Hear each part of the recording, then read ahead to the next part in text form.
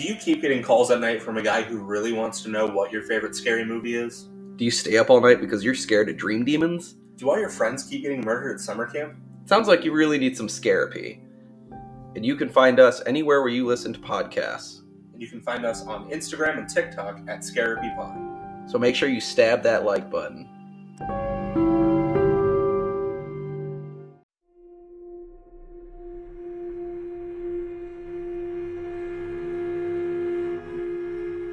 Ladies and gentlemen, welcome back to another session of Scarapy. I am your Scarapist, Dr. Trevor Brown. Joined with me, as always, is the Beast Incarnate himself, Zach Singer.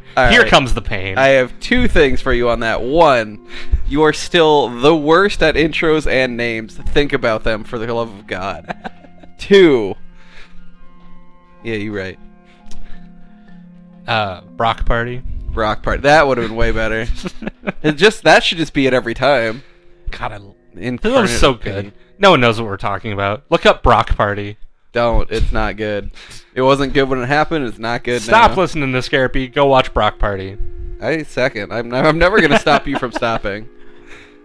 I believe in you too much. So, this week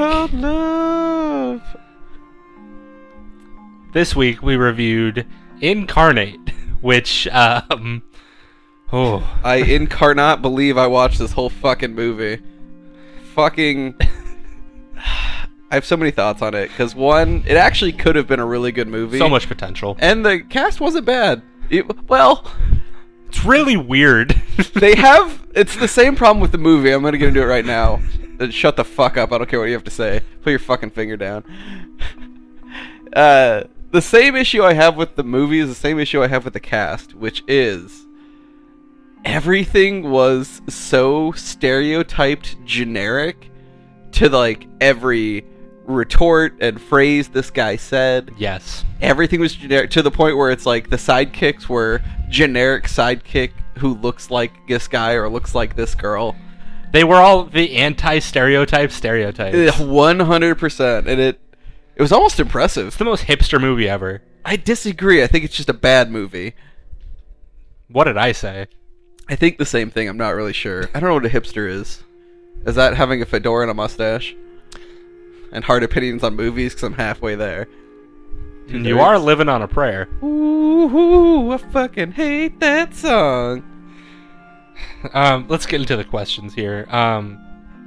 So, the two main characters in this movie are both from the Batman franchise, baby. With Aaron Eckhart, who played Harvey Dent Two-Face in The Dark Knight, and... This is where he miraculously becomes One-Face. Motherfucker. I was waiting for it. I know you had it loaded. I was like, I got this. And David Mazouz, who was Bruce Wayne in Gotham. You did not give enough chef's kiss hand motion on Mazouz. I don't think it's Italian? It doesn't matter. Just say it. That kid is awesome in this movie, actually. He's pretty limited, but... I didn't like him by the end of Gotham. I thought he was pretty lame, but I think it was a writing issue, not an acting issue. So, first question for you. Which alternate Batverse is this? One-Face versus Child Batman? That's just still Gotham, then. It's Two-Face before he's Two-Face, and Batman before he's Batman. Shit, it's just Gotham. Okay. Which, if you watch that show, most of it is terrible. His parents do kind of die in this movie, too. His dad for sure dies. Oh, yeah, 100. Yeah, it still didn't follow the story. They didn't watch Zorro or Shrek, whichever. You ever heard that theory? No. In the new Batman timeline, because of the updated modern times... Oh, my God. Child Bruce is in 2000s, meaning they could have been seeing Shrek at that point. That makes me so happy. It's the best I think I've ever seen, besides Shrekna. Shrekna? Vecna, but Shrek. So, second question. We're not even at the movie yet? Nope. What the fuck? So, this might have just been me from, like, the general idea of this movie. Were you hoping God would take over Aaron Eckhart's body and make him be able to walk again? No, not at any point. That would have been so funny. No, that would have been terrible. Well, that would have made this an even worse movie. I remember seeing a movie that's somewhat similar. I don't remember what it's called, but it's basically this demon takes over this chick, and this demonologist priest comes to help her, and then at the end, we find out she was possessed by Satan, and it's like the whole Antichrist coming back, and then he is actually possessed by the Archangel. Got it. God, I love geometry. 90 degrees. The Archangel Michael, and they set up this like sequel, which was supposed to be an action movie. It's actually got what's his name, Michael Pena, the guy that plays Luis in Ant-Man. Yeah, he's the priest. He's Michael. Is the movie called like Michael? Or No. Archangel? What does it have? Paul Bettany in it? Possibly. I think I know what you're talking about. You keep talking. I'll figure this out. So let's get into some general info here. So Incarnate came out December 1st, 2012. Has a runtime of 1 hour and 31 minutes. Zach, real quick, what's the rating? Realistically, it's got to be like a 54 or something. It's got to be low, right? It is low. It's a 17. Holy shit. Yeah. See, I thought this was better than last week's garbage. And I don't remember last what week's that only got. had an 18, I think. What it? Okay, I couldn't So- remember, but I just know I would at least could have enjoyed this. Yeah. Bye Bye Man was unwatchable bad. So bad. It had a budget of $5 million. That seems high. And Well, Aaron Eckhart. at the box office, $9 million. That sounds like it didn't do very good. Diminishing returns, I would Actually. say. Yeah, that's a piece of shit. It was directed by Brad Payton, who also directed The Journey to the Center of the Earth and Journey 3. He also directed San Andreas and Rampage. So he's just with The Rock. Yeah, Got he it. just does the Rocks movies, pretty much. Maybe he was with Brendan Fraser. I'd give a shit, but I don't want no Rock. I fucking garbage. love Brendan Fraser. Dude, he's the man. I can't find this movie you're talking about. And it's on Netflix. I'll find it eventually. The cast for this movie is Aaron Eckhart, David Mazouz, Catalina Sandino Moreno, and MJ Anthony. You could stop after the first two. Nobody knows who the other people are. No. They are only vaguely familiar in the sense that they look like somebody else. And the plot of this movie... Oh, give it to me. I need it. After a single mother witnesses terrifying symptoms of demonic possession, her 11-year-old son, a Vatican representative, calls on wheelchair-bound scientist Dr. Seth Amber to rid him of the evil spirit. They should have called him the wheeliest. The wheeliest. Yes. That's like the first 10 minutes of the movie. It's not even Yeah. what And actually happens in this I will movie. give credit to this movie. They jump right into it, Yeah, 100%. which I like when horror movies do that. Yeah, it depends the scene. It doesn't always work. Same with like Nightmare 1 versus Reboot. Nightmare 1 it worked. Yeah. Reboot did not. Nothing about the reboot. But yeah, worked, that's though. true. There's something else we were talking about. Same idea. I can't think of The Thing? the thing. Yeah, same idea. Yeah. Worked it. It's all set up and build and fucking tell a story. God It's damn just it. those fucking violins getting louder throughout the whole movie. That's true. My whole premise of movie basing is how loud that violin gets. If there's a harp, fucking color me done. Oh, man. All right. Let's get into this movie, yeah? Are you asking me that I have a choice? Can I leave now? What's the options? I mean, it's your house. All right, you get out. All right. All right, he's gone. Shit's getting weird. So, we open with creepy kids singing over the production credits, and then we pan through a city as we see a woman named Lindsay and her son walking into the apartment building. Batman. As she fumbles with her keys, the son sees a homeless lady mumbling into a fire before she looks at him and hisses. God, Zach's already yawning. Yeah, it's that boring. Um, I think this is also the intro to Batman, though.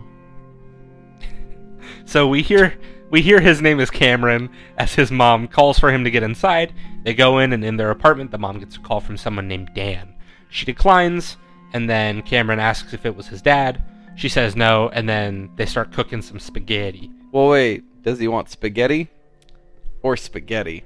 Because that's what happened as the playful mom-kid routine. That was so bad.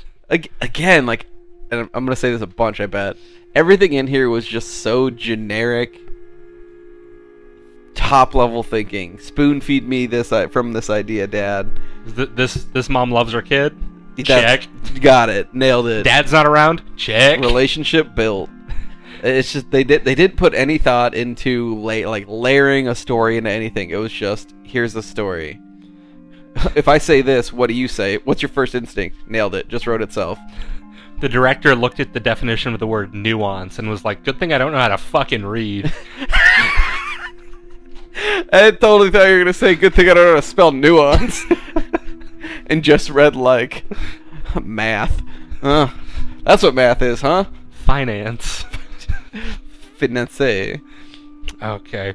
So later on, she's passed out on the couch and Cameron's doing some homework. Like a good kid, this is like instantly painted as the perfect child. He covers her in a blanket and then notices her phone is unattended. Damn. He takes it to the bathroom and listens to voicemails of his father yelling into the phone that she can't ignore him forever and he wants to see his son. Yeah. I want to beat these kids. We then learn from another voicemail that Dan hit Cameron, and Broke that's his arm. clearly why all this happened. He did break his arm, we don't know that yet. Oh, well, spoiler alert. This movie's terrible. So he goes to press the button to call his dad back when Lindsay knocks on the door, causing him to hurry out and go to his room. I really like this part because he has enough thought. He flushes the toilet, washes his hands. Hold on. Mm-hmm. And then he opens the door, and she goes, "You okay?" Very calm. Nothing, like, not suspicious, not be suspicious at all. And then, yeah, you get it. And then his instant reaction was just run past her as fast as he could without saying anything. All he had to do was like, yeah, pooping. Done with mom. Yeah, all that spaghetti. Don't eat spaghetti before bed. You always eat spaghetti. Don't ever not spaghetti. Touching my spaghetti. If somebody spaghetts you, you spaghetti back every time. I think that's what the Bible of the Flying Spaghetti Monster says. Yes. He evolved from a flightless manicotti. It's my favorite line. Later on that night, Cameron is drawing in his room and we hear a thump.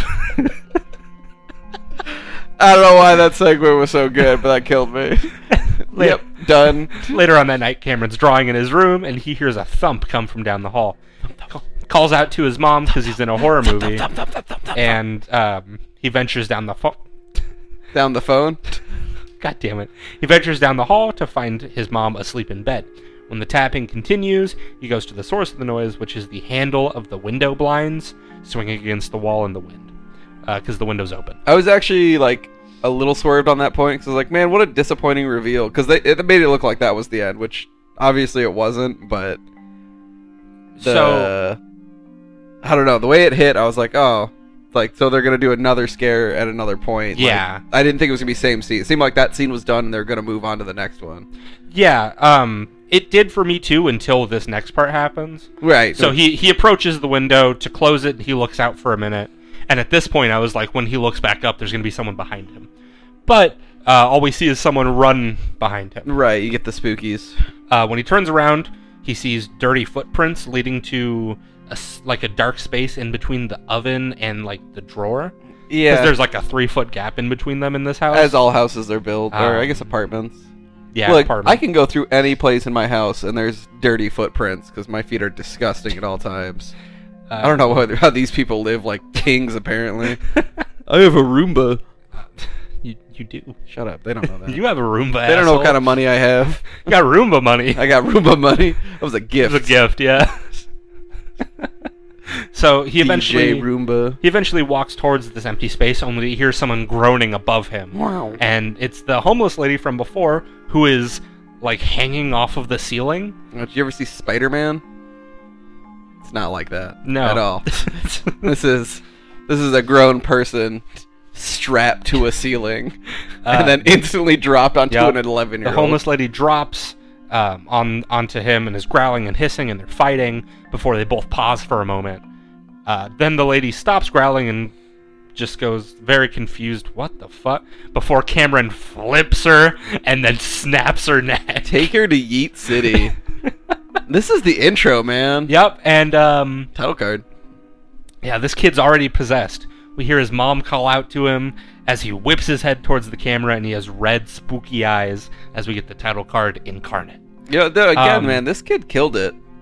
I thought he killed it in this scene. Yeah, I thought he was actually really good. I didn't watch much Gotham.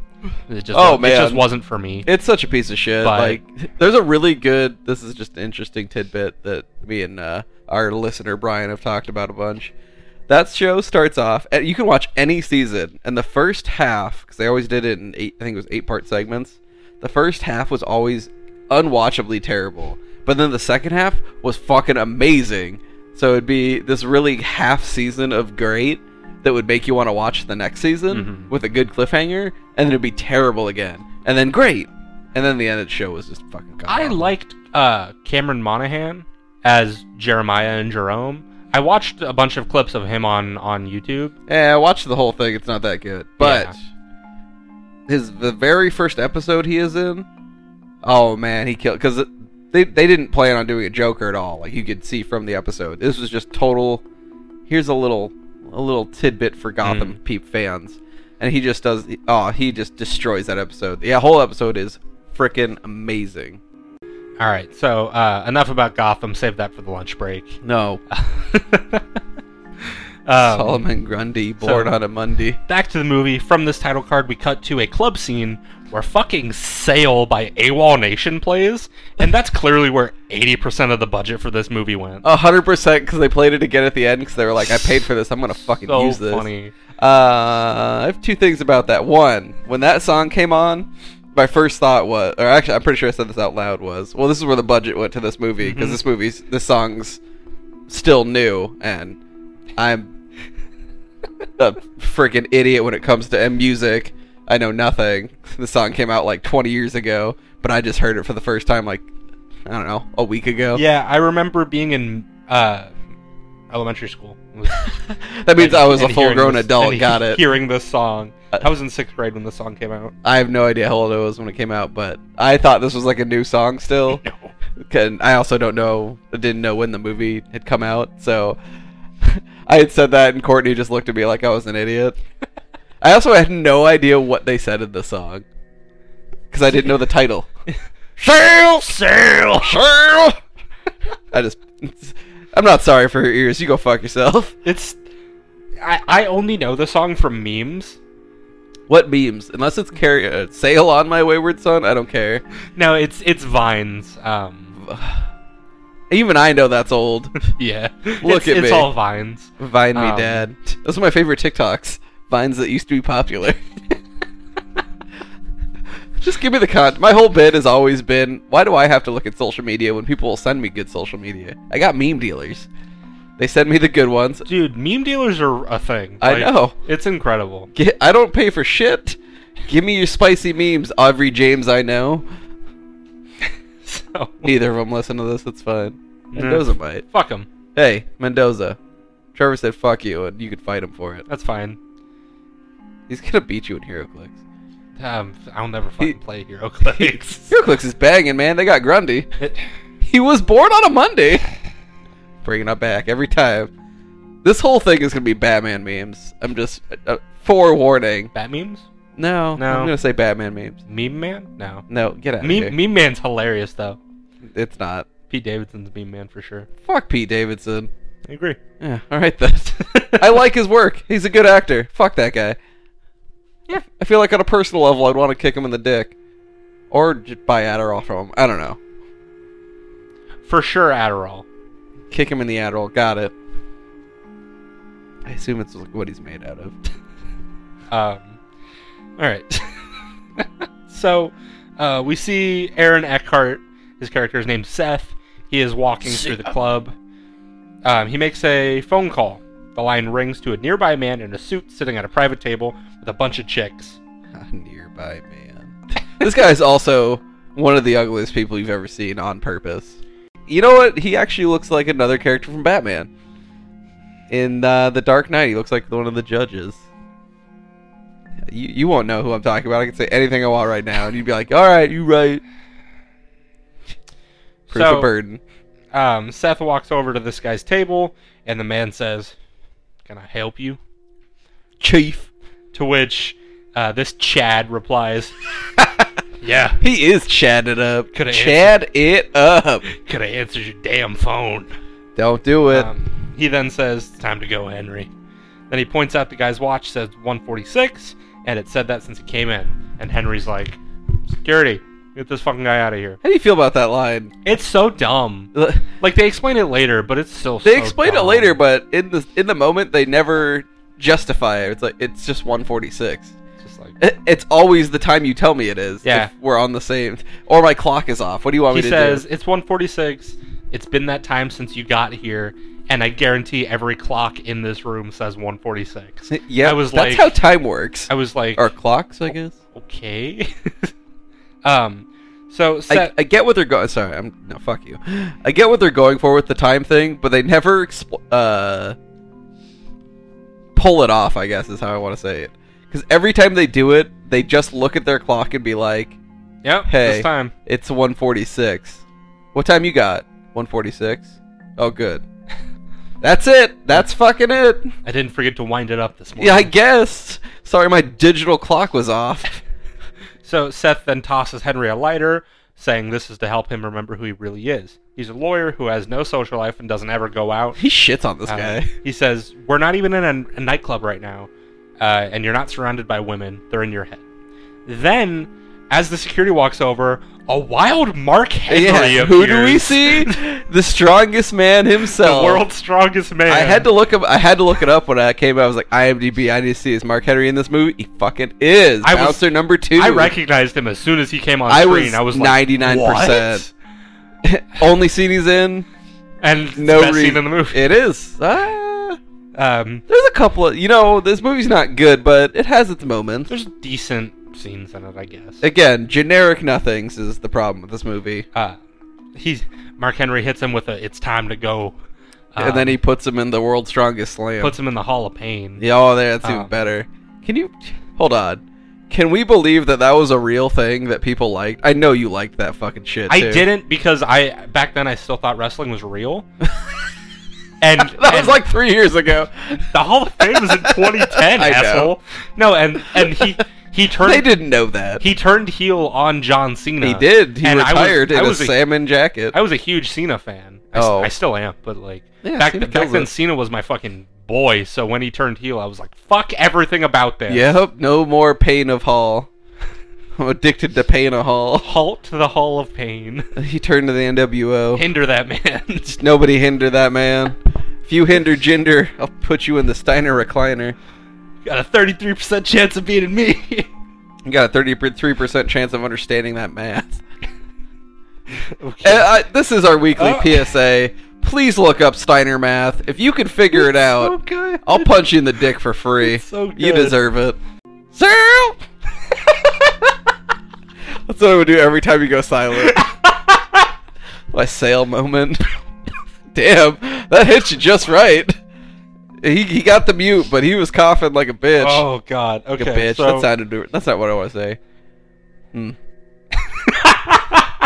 I didn't appreciate that. Idiot's on idiom.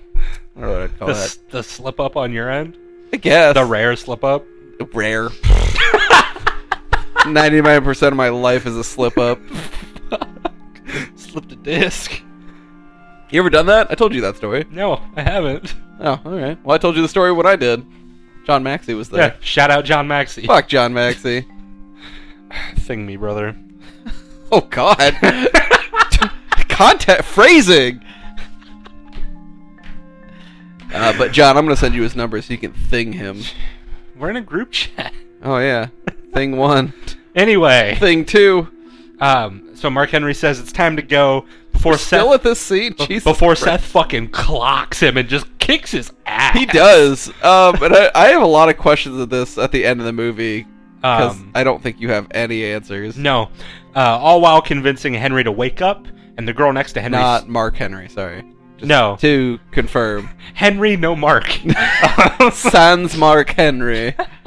The girl next to Henry stands up and asks if Seth is looking for someone named Maggie. Then says, she's so very sorry about your little boy. Then Seth yells for Henry to look out the window, and when he does, all he sees is his reflection with bleeding eyes. Then this Is it girl, a window or a mirror? I thought it was a mirror. So it's just a window like reflection. Oh, I up thought he against was like looking at a a mirror. it's up against like a white wall. Yeah, I remember the scene. It's in the Yeah. trailer, actually. Actually, first time, folks. Maybe not. I don't know. Watch the trailer for this movie. It looks way better than the movie. Back when we started this, we would watch the trailers every week. Back when we started this, I would say I watched the trailers and would agree with things you said about the trailer. Facts. That's crazy because I would do the same thing. It's crazy that we are the worst people at our job. Thank God nobody pays us for this. That's not true. 2 people pay us for this. You And Anchor. stupid motherfuckers. Sorry, Caitlin. Nah, sorry, Andrew. Go fuck yourself. Alright, so we're agreed. Fuck the both of y'all. Okay, let's get back into this, yeah? You figure it out. That is your job. When he looks out the window, all he sees is his reflection with bleeding eyes. Then this girl now has black eyes and chases them as they sprint away down a hall. Tee hee.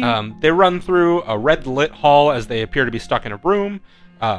It's like a loop. Like every time they go through this door, they just wind up back in the hallway over and over Yeah, again. this is okay. We're in a mine something. They've as- kind of explained it As already. the demon lady now starts walking towards them, Seth asks Henry what his favorite color is so they can make an escape. fucking But hate this. it needs to be something true to you, True brother. to you, brother. That's exactly what I thought every time he'd get into this. Just, you fucking hulking out on me right now? He eventually says green, then a green door pops up. Oh, it's so bad. They walk into a green room and Seth opens a window. He says to break this illusion, he needs to jump. They debate if he's going to or not as the demon lady pounds on the door and yells, "This guy slipped something into your fucking drink. You don't know what's going on."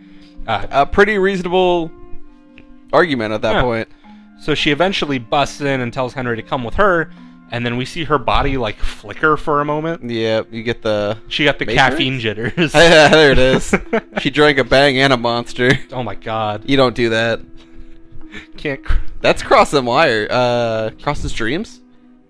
I was gonna say you can't mix your liquor, but then neither of them are Yeah, liquor. those aren't liquors. You don't... Can't mix your licorice. Don't eat red vines and Twizzlers together. Somebody will definitely punch you in the face for it, because we've had some of this discussion. Yeah. There's a hard line Well, between those. It's time And to I talk think about candy again. that's fine, because if you have a hard decision on what you like and what's right, you're a dick. Man, I'm fine with what you like, but what is right, you go fuck yourself. Taste buds are different. I've cut them off. They look weird. Don't ask. on God, I don't want to ask, man. Yeah, I'm good. On God? Is that what you said? On guard? On God, yes. On God. I'm gonna think about that one for a while. I don't get it. Cheryl! Anyway, so her body flickers for a moment, and then we see she has these sharp demon monster teeth. It's super generic. Yeah. Everything in this movie is generic. They went to Spirit Halloween. 100. First of all, sponsor us. Give me $4. And give me $3 and a free mask. I don't want their shit. Their shit's shitty. No, it's not. Shut the fuck up. Shut the fuck up and go to Spirit. So they for sure just went to Spirit and bought like the glue-on teeth. Oh yeah, I feel like everything here was. I don't know, what was it? 5 million. 5 million. I don't know where this 5 million went besides sale and Aaron Eckhart. Maybe that was it. That kid wasn't famous yet, so No, he wasn't.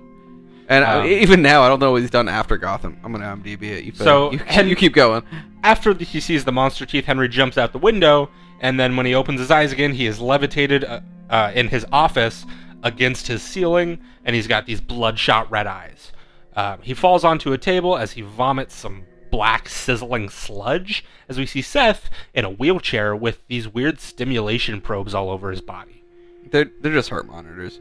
I do want to say the floating scene is killer. Like, it's a split second where he's on the ceiling and he has when they do the eyes, it looks great. Yeah, I agree. I think for the most part, I'll give it like 75%. Effects in this movie are pretty good. Yeah, they're fine. I would say most of them are pretty whatever. Most of them look like they're straight out of Spirit. But, like, the demon scenes is where they really hit it. Yeah. Like, the eyes are really good. I mean, they must be practical effects, but they're just flinging people around where they're getting stuck on to wires ceilings and shit. whatnot. Like, that all looks super good. But other than that, I would say, like, the character... God, this guy... I don't want to spoil, I guess, too far into it, but Aaron Eckhart throughout the movie looks like a fucking hobo, and not like a put-together hobo. It looks like they put a shitty wig on him, and they're like, I found this wheelchair. Here you go. You know what would be a really fun idea for this character? Is to dress up like him and go to the movies and get front seat at Star Wars. Or Minions Rise of Gru. Oh, I want to see it. I do. I'd rather have seen that than Thor. Thor sucked Oh my dick. god, we'll get to that later. I'm definitely going to riff into how bad that movie is. Christian Bale carried and it didn't even help. 100%. That movie sucked balls. Anyway. Both dick and balls, apparently. Anyway, so there's also a camera in the room recording Seth. He takes the heart monitor probes off and takes a swig from a flask as another guy walks out, and this guy is generic goth fucking punk rock ghost boy. He's got like the shaved sides and back, really emo haircut with. And I cannot figure out who this guy reminds me of, but he reminds me of several people. I know that. He reminds me of the aura of a Hot Topic. I mean, 100% that, but he reminds me of like another character from a movie, but it's just so generic that it literally seems like they were like, pick this character, and they're like, oh, okay. And they just found another guy who was cheaper, and then put him in Hot Topic gears and suspenders. Yeah, so this is one of Seth's assistants. His name is Oliver, and he congratulates Seth on coming back to reality. And what does he call him? Snap back to reality. Ooh, goddamn. I can't even do it. He calls him Boss. Every time he talks to this guy. Hey, Boss. Boss. You almost dead, boss? Boss, you want some Cinnamon Toast Crunch, boss? Hell yeah, I do. That just reminded me of the John Mulaney iced tea joke. Wait a minute. So this guy... Yeah, man. He's a pedophile. That might be the first time we get to say pedophile on this show. Definitely No, not. definitely not. I've said it We've a done lot. 2 Freddy Krueger movies. Oh, yeah. One of them was so bad, though. We also talked about Don't Breathe a lot, which isn't pedophilia, but it is disgusting. Yeah. They made him the hero. Yeah. Either way, I'm not going to watch the second one, because it can't be. So, anyway, Seth tells Oliver that Maggie wasn't there, and after 15 dives, they lost her. Dives. She's taunting him, he thinks, and Henry wakes up on the table saying to Seth, "You were in my dream." And Seth tosses the lighter to Henry in real life and says, "It wasn't no dream." And then he wheels the fuck out of there. So... You did not paint the picture of this guy well enough. So Seth is Aaron Eckhart. So in the intro scene, he's suave Aaron Eckhart, the Bruce Campbell's chin of chins, Wearing a suit, like, short hair, James Bond ass. Yeah, he's looking like a smooth motherfucker. Secret Agent Man. No, Secret Asian Man. But then they come out of this sequence of whatever, and he is like a disheveled homeless man in a wheelchair. And he has like really long, stringy looking hair, like he hasn't showered in, I don't know, 400 years. Again, the wig that they put on him looks really bad. And it almost seems like they threw dirt on his face. They were just at the Crofts, the food service. Put some dirt in your eye. It was like the food service table, and Mark Henry put the Hall of Pain straight into it, and he just got like cream cheese and poppy seed on him, and they just vaguely wiped him off. For his outfit, think like Sam from Supernatural, but like after the fight, so he's got like the dirty jacket with another jacket underneath it, with dirty ass jeans on. Are you thinking Sam, or are you thinking what's the other brother's name? Dean, him. I'm thinking Sam. They wear the same shit. Yeah, but Sam's got the flannel, doesn't he? Isn't Dean the green jacket? That's what I'm picturing. I think you might be right. Yeah, I think I am right. Yeah. I just watched The Boys season finale, so I got Dean on the brain.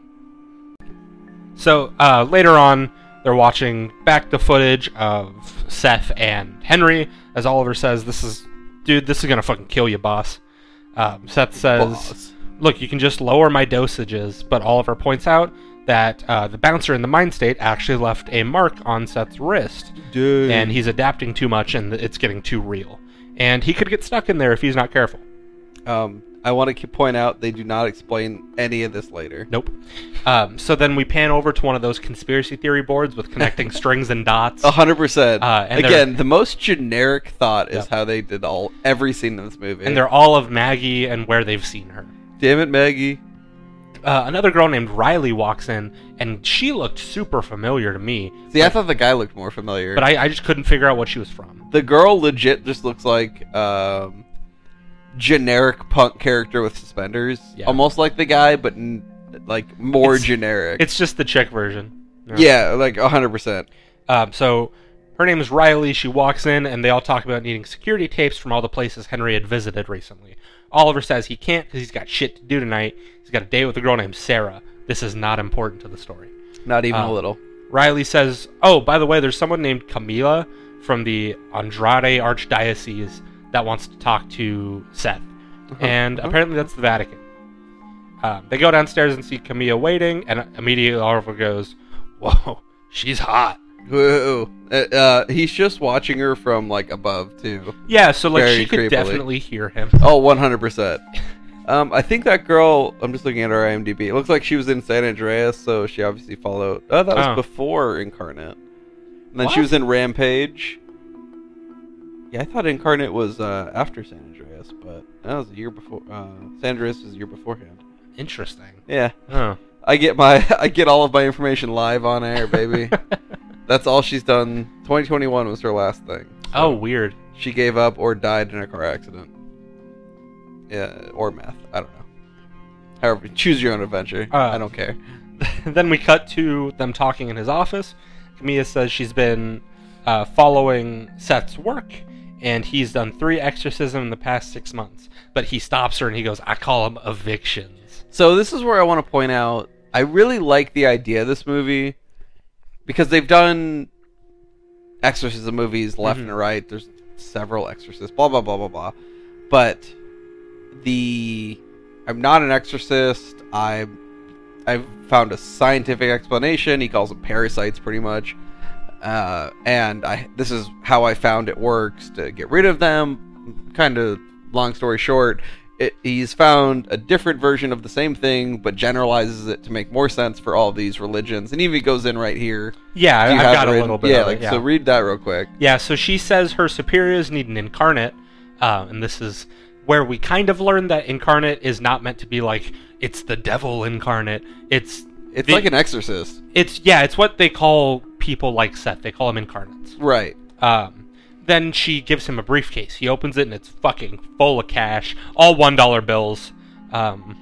He pushes it back and says, "You're wasting your time." That's Monopoly money, buddy. Strip Monopoly money. Don't. That's just close. I don't work for the Vatican. He says what he does not belong to any one religion. He gets pissed when she says the word demon, and he says it's a demon to you, to your religion. To other religions, it's jinn. It's all these other names. That's funny because Jin's the only one I can remember. He says he says rattles like off a 4 list things. of 4 or 5 things. But I really like this list. I'm going going back to what I was saying. Sorry. He generalizes it. Yeah. And this is how I think of things. It's like, just because you believe in something, religion, scientific, whatever, however you want to describe it, point of view matters a lot, and I'm a big believer in that. So I really like this movie is geared towards more of a generalistic view, not a religious view. So I thought this was a really good point. I was like, oh man, I was super pumped at that line. Yeah, so he says, it's jinn, it's all these other things, but I think of it as nothing more than a parasitic entity and a non-corporeal transference. And Camilla replies, well, what if I told you it took a little boy? To which Seth replies, that's not my fucking problem. I don't give a fuck. Then Camilla says, what if I told you it's Maggie? And then he pooped his wheelchair. Seth nods slightly and chuckles.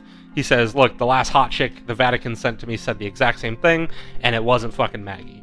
Camilla says, I don't know shit about that last lady, but I know there is an archdemon possessing a little boy, and I think it's Maggie. I also really like the term archdemon because I've never heard that before. Maybe that's the thing. I have no idea. It's a thing, but when I hear it, I just think Dungeons and Dragons. I mean, that's fair. I guess when I think of archdemon, I think archangel. So they're obviously an inverse to that. It's like this level of demon, and on whatever level you want to think of, it's pretty cool. I'm into it. This conversation got me pumped, I guess. It's a good scene. It's a really good back and forth. Yeah. And I like most of the conversations between these two characters. I mean, I think this is probably my limit of liking. There's movie. very few. Yeah, 100%. So she leaves her card and says, "Look, this kid isn't going to last more than 3 days." She leaves, and we see the logo on her card is 2 keys making a pair of scissors. I thought this was going to be a lot more important. That's why I wrote it down, but it doesn't come up again. Literally, no, I don't even remember the logo. So yeah. if I you thought want it was to print super on a cool, shirt, though. I can help you there. I thought it was super cool, and I thought it might be a religious thing, so I looked it up, and I couldn't find anything about it. So then we cut to Seth J-wheeling across a busy street. Wheeling. I really hope he has flames on the back of his wheelchair just to make him look like he's going faster. He knocks on a door, and an older man answers the door and addresses Seth by his last name, Ember. Ember. Seth asks, "Is it her?" And the old guy tells him to come in. This is Felix, and he was Seth's teacher, who they explained in the last scene, but I didn't write it down, does a lot of Incarnate work for the Vatican. Yeah, their whole relationship's a little vague. Like, they give you a broad idea. Teacher-student relationship. Yeah, they don't get too much into why they don't like each other, but they explain who they are to each other at best. Yeah, so Felix says he doesn't know if it's Maggie or not because the church has left him out of this one. And Seth asks, is it because the church can't handle the murder of a child, or they just won't be able to cover it up? Yeah. And this is another thing I thought was going to be pushed harder. Like, this guy wants you to just kill this fucking kid and get over with. But the whole time this scene was happening, it was like, why are they doing this scene? I didn't think it was going to be a payoff at all, and I would say there's no real payoff to it. So Felix, they just introduced a character. Felix gives him a drink, and they talk about when Felix first taught Seth about entering people's minds. I hate this. And that the first thing he taught him is that humans are blinded by desire. Seth said and this by the light.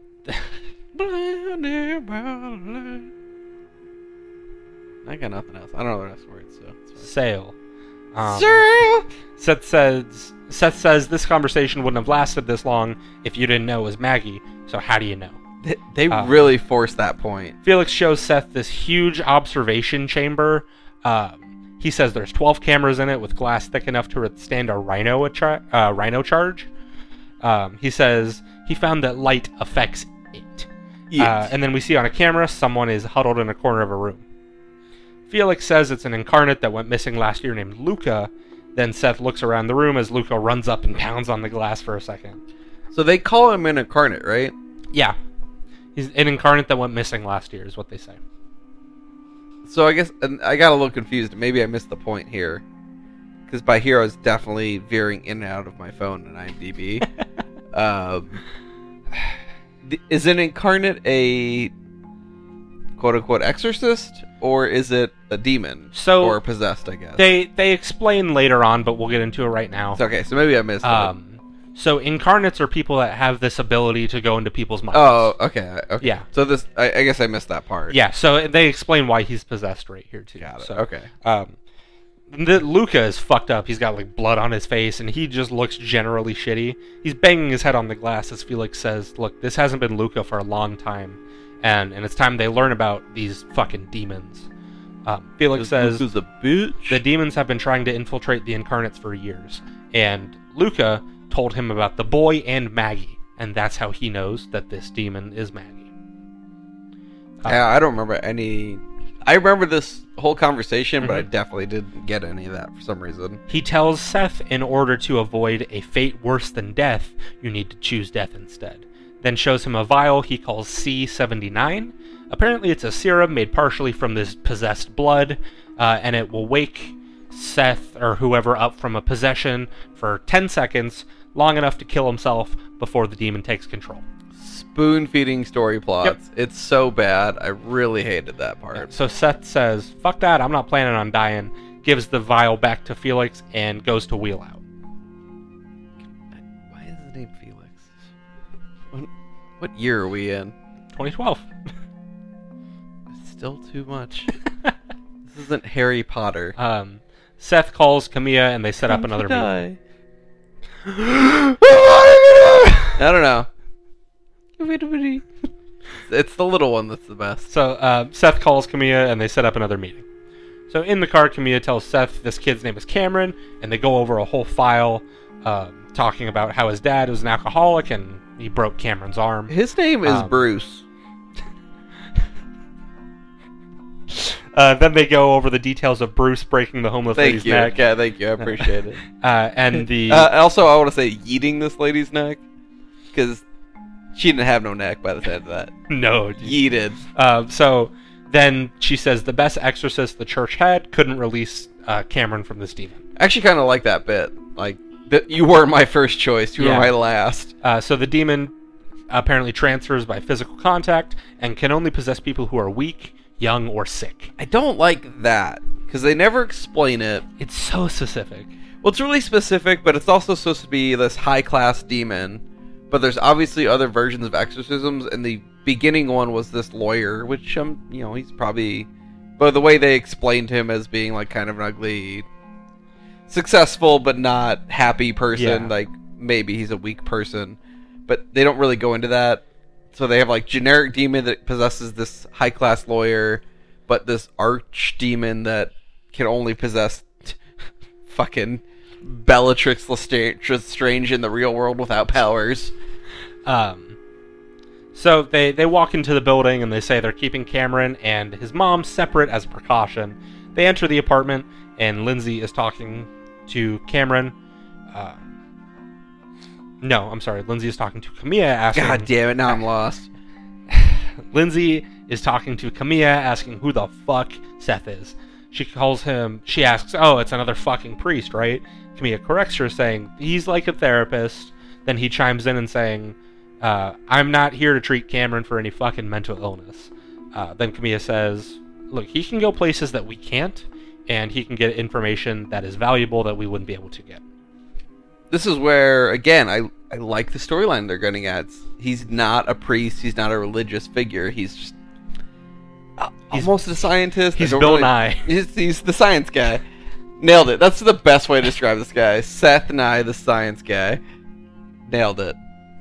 He's got Wheel Nye, the science guy.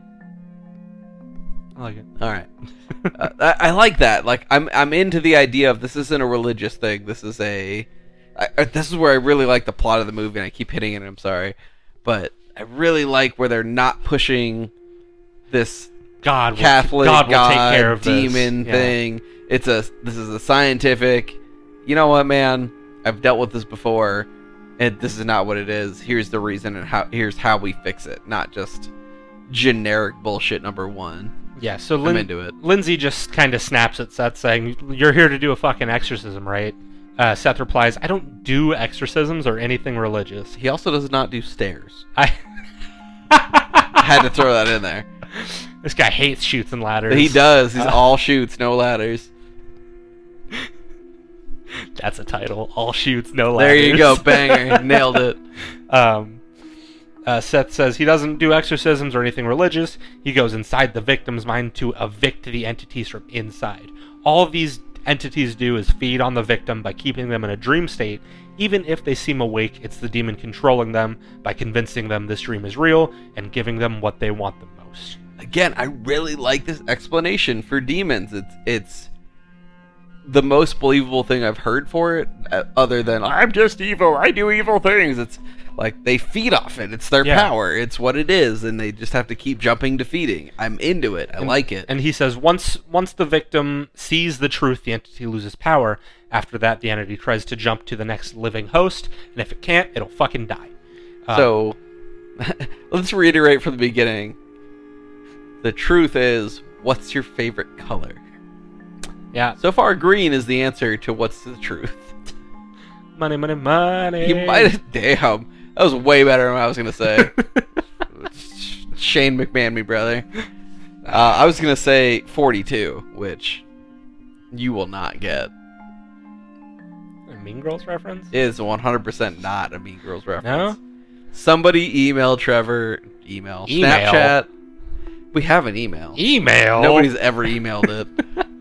Snapchat, text, Instagram DM, Yahoo, Hotmail. Bing Me, whatever you can. Oh, dude. GeoNet me an answer to this question. We need to get a Bing. 100%. If Andrew Garfield finds me on a Bing, I'll come for an hour.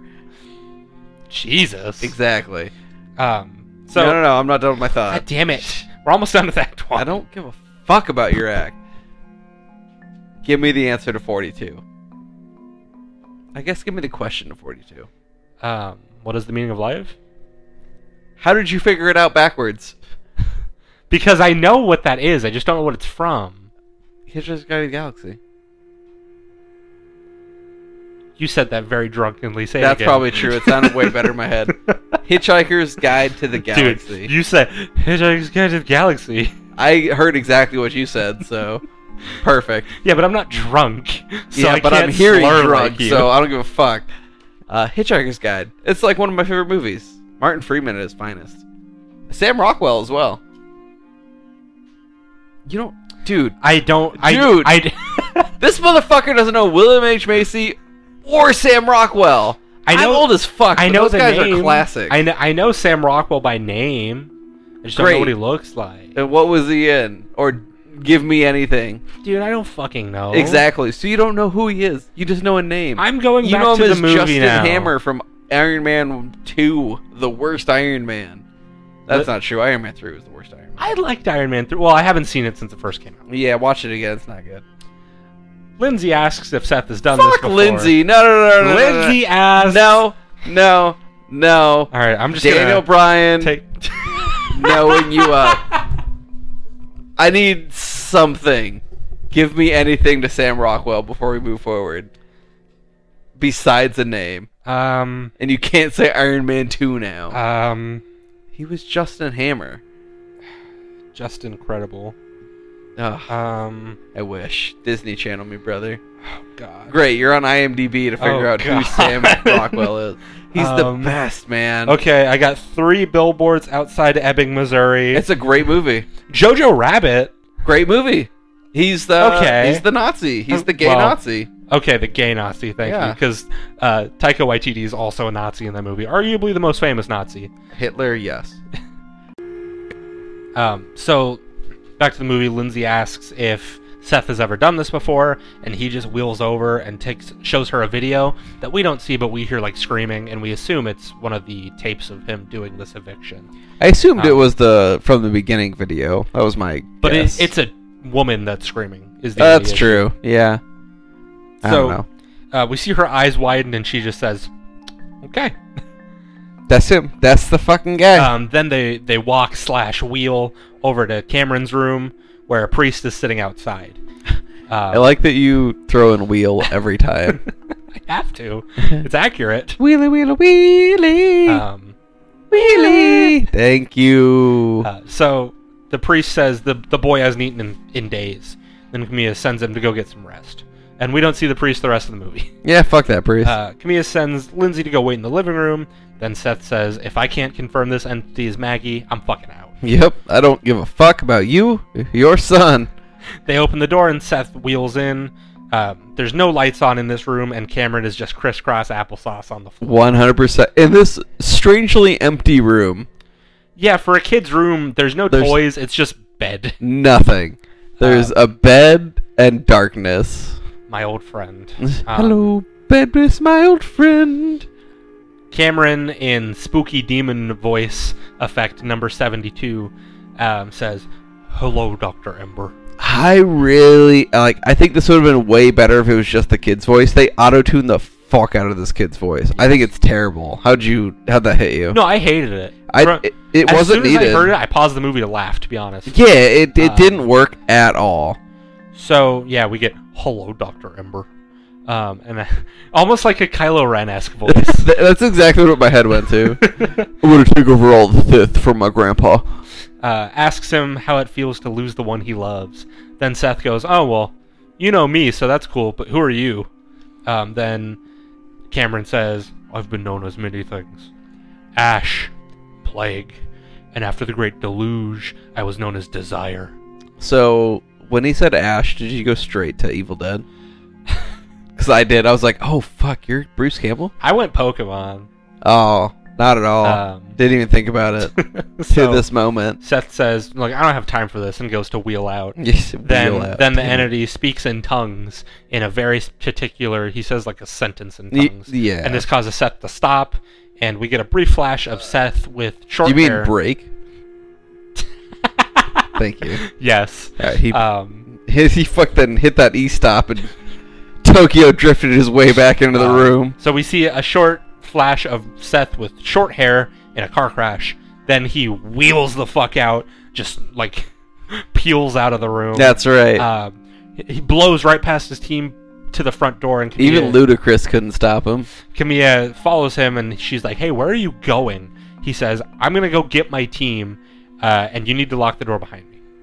I believe the line is something more along, and if I were you, I'd lock the door behind me. Yeah. Generic action hero number 1.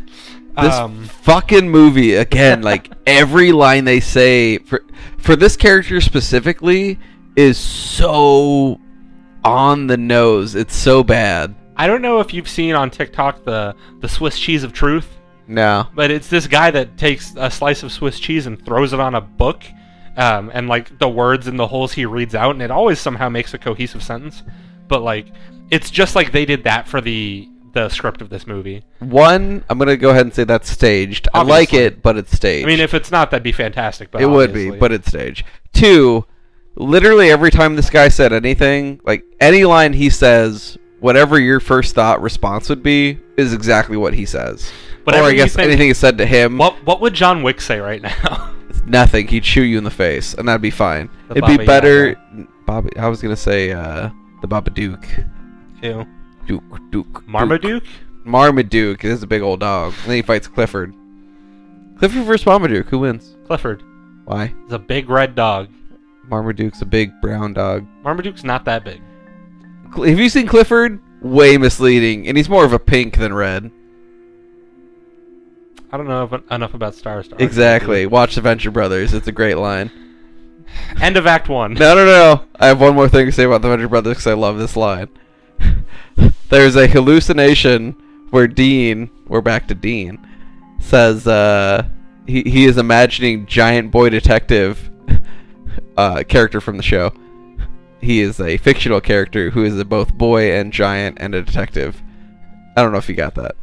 But he goes, I thought you were like 15 feet tall. And he goes, oh, you think I'm disappointed? You should see Clifford. He's like the size of a St. Bernard. And he's more pink than red. Love that line. It's so good. Go watch. Stop watching. If you're watching Scarapy, get out of my house. Stop listening to Scarapy, James. And go watch The Venture Brothers. So, meow. Penny singing with me, did the baby. Look at that Spike. Fuck you and your Spike. Act 2 opens with Seth in a room alone, drinking while some old home video of his family plays behind him. He holds up a photo of him with short hair with a wife and son, and we see a cross necklace next to the photo hung up. Cool. Then, through various pieces of evidence, we see Maggie caused the car crash that killed his family, as she was a drunk driver, and then he dramatically puts on the cross necklace and hits a "I'm coming for you" line. And then wheels away. Yep. Then we see his crew setting up cameras and shit all over the apartment as Lindsay asks, why can't I see my fucking kid? We see on the TV there is a direct feed from the room, and Lindsay walks over to Riley and asks what all this fucking equipment is so we can get some exposition on it. She explains this equipment is how they monitor Seth when he dives. She says humans are all like Wi-Fi hotspots. I fucking hate this so bad. much. And our brains give off energy. Some people call them auras or souls, but they're really just personalized ions. I like the auras or souls bit, because that's semi-interesting, but we're Wi-Fi spots, because I go to Starbucks. And on two screens, they have one big aura that is yellow. It's like a yellow blob. And then on another screen, they have a smaller one that's green with black on it. And then this is where it explains that the thing will take over in like 2 years if they don't stop it now. Oh shit, no, this isn't that at all. So, she says, see those black streaks on the green one? That's Cameron's, and the black streaks are the demon. Then we see all the probes and shit on Seth are to slow his heart rate and bring him as close to death as possible so he can go into Cameron's subconscious. Hate it. But he says he only has 8 minutes before his heart gives out. Even worse. Then, this is the worst thing in the movie, and it doesn't make any sense at all. Riley says they discovered something called the time glitch, where if Seth jumps twice, ducks, then hits left, right, he gets infinite money. Pretty much. It's literally might as well be it, because it's so fucking terrible. No, so... We talked about this earlier. Yeah, not that. So they discovered that time is meaningless in the subconscious, so anything that tells time freezes at the time of possession. But they don't explain why this matters, because even though time freezes there, the real world, it still matters. It's not even a terrible plot point. It's just never well used. They don't show a clock and then later in the movie show a clock and it's the same time. It's 1:46. Shit, man. My clock says 1:46 too. Wait, let me wait 60 seconds. Whoa, Count Chocula. Fucking nothing. It's bad storytelling and bad writing. Then Seth promises to Lindsay he's going to help Cameron. They get ready to dive, and Seth says make sure they don't let anyone touch me or Cameron, and if he gets close to flatlining, pull him out with Narcan, which from a quick Google search seems to be a medicine that can reverse symptoms of an overdose. It's essentially adrenaline. Yeah. Pretty sure. Yeah. So...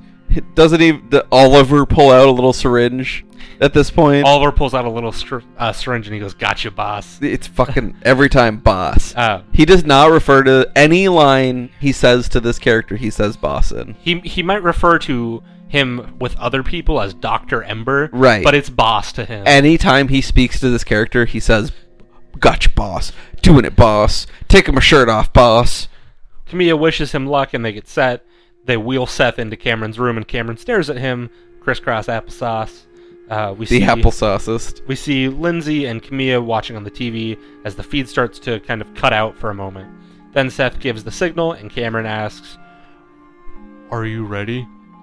But, are you? Then let the games begin. Damn, Olympics. Seth passes out and wakes up at a playground as his old self, able to walk with the short hair, the whole thing. Does he straight Professor X this, where in his mind he can walk? Except for in Multiverse of Madness for some reason? No, wait. He could walk in Multiverse of Madness, I think. I don't know. Patrick Stewart, movie. Call me, see what's going on. Hey, Pat. That got me just right. So Earl Grey, hot. We see Cameron and his dad playing catch as Seth approaches.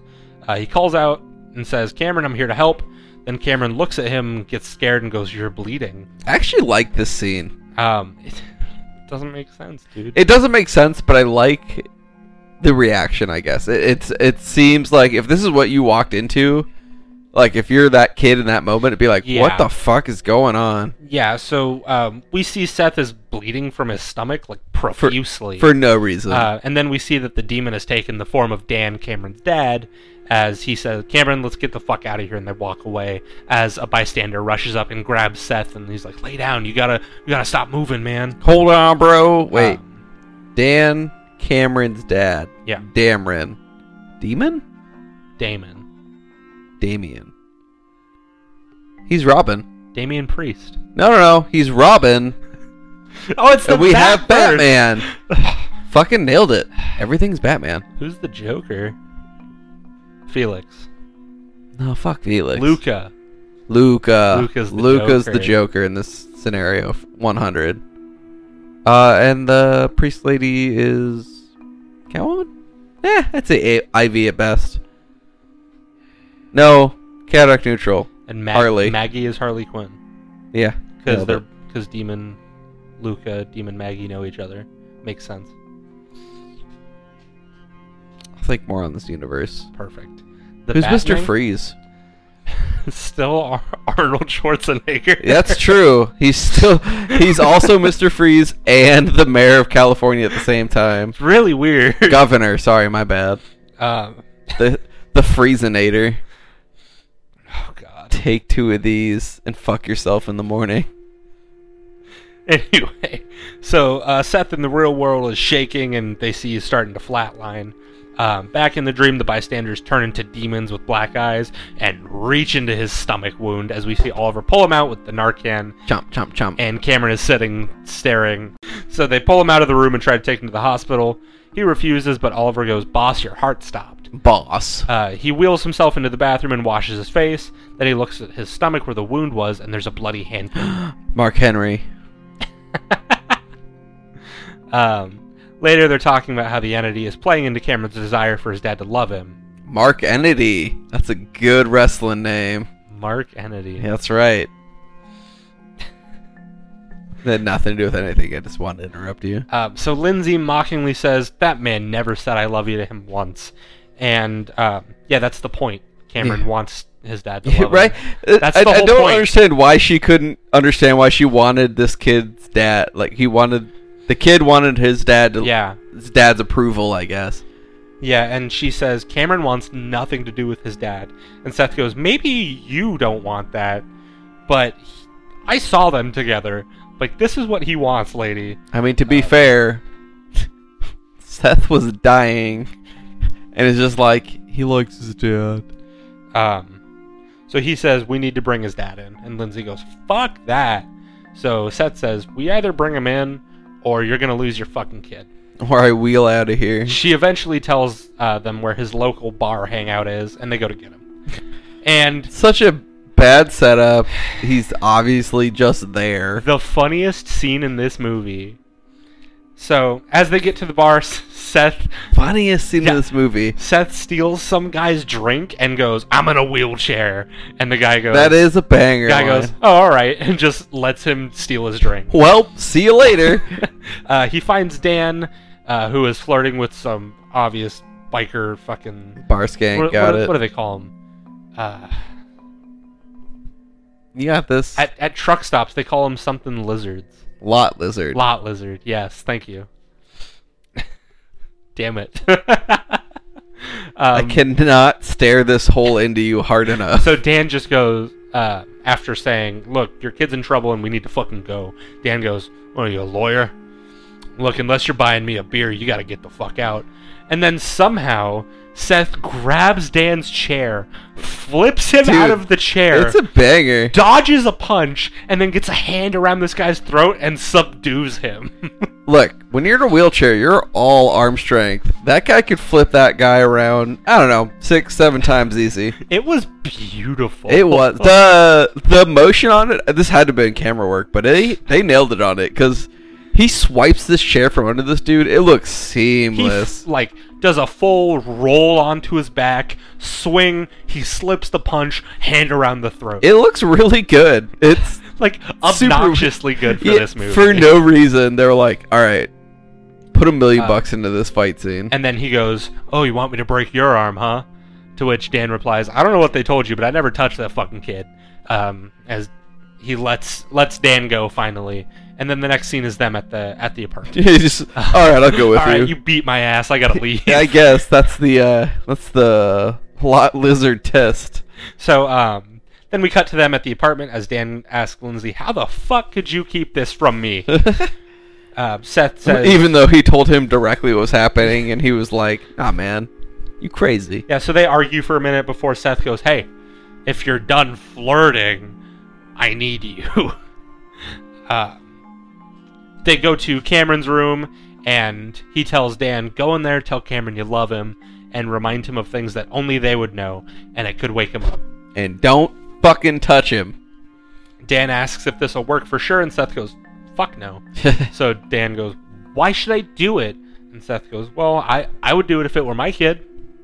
To which Dan randomly says, look, I already told you I never touched him. Which is like, I didn't say anything about that. I thought I missed something in that line, because I remember that distinctly, and I was like, why did he say that? I feel like they cut something out. Yeah. And then they say, whatever you do, don't touch Cameron, as Dan goes in. So Dan, don't think, don't touch, don't think, don't touch, can't spell, can't see. Don't think it, don't say it, don't think it, don't say it, don't think it, don't say it, don't think it, don't say it, don't think it, don't say it, don't think it, Shit, I broke down. I got the bye-bye man. I really like the sound waves on that. Yeah, I don't know what happened, but you might hear me swishing. I was rocking out. So, Cheryl.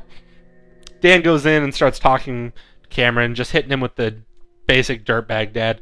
Hey, buddy, it's been a long time. I miss you. Then he talks to him. You know, remember how much fun we had playing catch at that park? No. Then we see Cameron blink momentarily and come back as he talks to Dan. Dan apologizes and says, look, hurting you was an accident, and I wish I could take it back. And then all we see is the entity bouncing around in Cameron's monitor, like it's trying to fight to stay afloat here. Yeah, all that stuff, but hold on. What are things that you wish you could take back? Is it A, Oh, God. a meal you had, B, something you purchased, like those Altoids that you wish you never did, or C, breaking your child's arm? What are things you live with where you're like, man, I wish I could take that back? Or, fuck, I'm so sorry, I don't deserve you, I should drink myself into death because I broke my kid's arm, and I'm useless. So, I'm going to go with A. I don't remember what A was. Me neither. Altoids? Got it. That was B. I know that for sure. Perfect. A then, got it. Baltoids. Baltoids. What do you do with Baltoids? Blastoise? Now that boy Sale. I was going to say Sale. Sure! That's the whole movie. They They literally wrote this movie as a music video and they just extended it. They just did the fucking the Carry On My Wayward Son. They just kept They playing played it it back and twice. back. I'm so mad about it still. I've brought it up so many times. Save it for the lunch break. I can't. Can I bring it up one more time right now? Just real quick. I got a little one. Go ahead. Fuck you. We've been here for like 6 hours. In the finale of Supernatural, In case you're not aware. they played Carry On My Wayward Son back to back to end the show. And it's a banger none of the times. It's fantastic. Carry on my wayward son. There'll be something, Kansas is bad. Name another song by Kansas. Done. Fucking nailed it. Name anything that's good that's come out of Kansas. Candace. Who the fuck is Candace? You know one Candace you like? Does the Candace listen? Fuck you, Candace. I just can't explain the meme to you. That's fine. You like Wendy's? Not once. If you give me a Baconator, I will throw it on the ground. I'll give you the son of Baconator. I literally just found out that was a thing. Yo. And I lost my shit for, I don't know, 6 hours. Son of Bacon. I'm pretty sure it's just a Baconator with less bacon. It's a Baconator Jr. Is that just a smaller version? Yeah. It's just awful. a junior hamburger with a piece of bacon on it. Can I just get fries? What can I get that's You not can a get Baconator Baconator? fries. I don't want. Oh my god. You know what? One thing I don't like is bacon. We have touched on this before. Yeah. You hate bacon. And I will touch on somebody else about it too. Fuck bacon. We're the only people here. James Slenderman. Senior. Pay your fucking rent. That boy don't pay shit. Anyway. So, as Dan is talking with Cameron, who is momentarily back, Cameron whispers, "I forgive you." But Dan goes, "What? I can't hear you. Say it again," and gets closer. So they crawl up to each other, and he says, "I forgive you, and I want it to be like how it was before." What was it like before when he, broke his arm? Dan promises to clean up and do whatever he can to be with Cameron again as soon as he's better. They say "I love you" to each other, and Dan goes to grab Cameron's hand. And as soon as he does, Cameron just slashes a fucking huge gash in Dan's arm. As everyone just starts freaking out. And Dan goes, "Oh my god! I tore my butthole!" To which Demon Cameron replies, "God's not here." This is such a bad line. As Dan gets levitated to the ceiling, Seth opens the door and goes, "It's me you want, stop."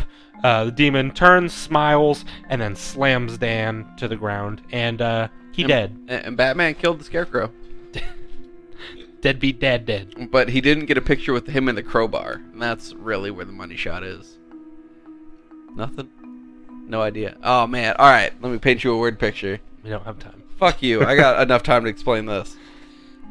There's a really good scene. So the only good DC animated movie I've ever watched, and I've watched so many because they're all fucking garbage, is The Killing Joke? Mm-hmm. That's a good one. Yeah. Is it Where he beats Robin with the crowbar. Is that Yeah. the only joke? No, it's the Red Hood. No, yes. Red Hood. Red Hood. Red Hood is the best one by far, by a mile.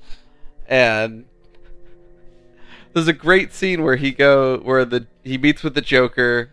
This is towards the end of the movie, and they're doing the Joker. She's like, "Oh, it's a reunion. I want to get a picture of me and Batman and me and Robin. Oh, and I want one of me and the crowbar."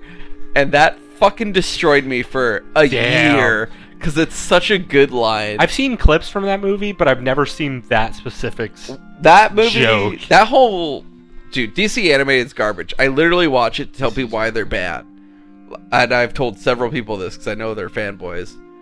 But give that one a watch. It's solid. I would also recommend the Judas Contract to understand why they are so terrible, because that's the worst one in the world. So the next thing we see is Dan being wheeled out in a body bag, and Seth is talking to Lindsay. When you said Dan being wheeled out, I was like, I don't remember Seth being wheeled out. So she asks why he said it's me you want, and says it's clear you are not here to help my son. He says, then she demands to know what the fuck is happening, or you need to get the hell out. You get the hell out of my house, and you know what? This guy just made a murder happen.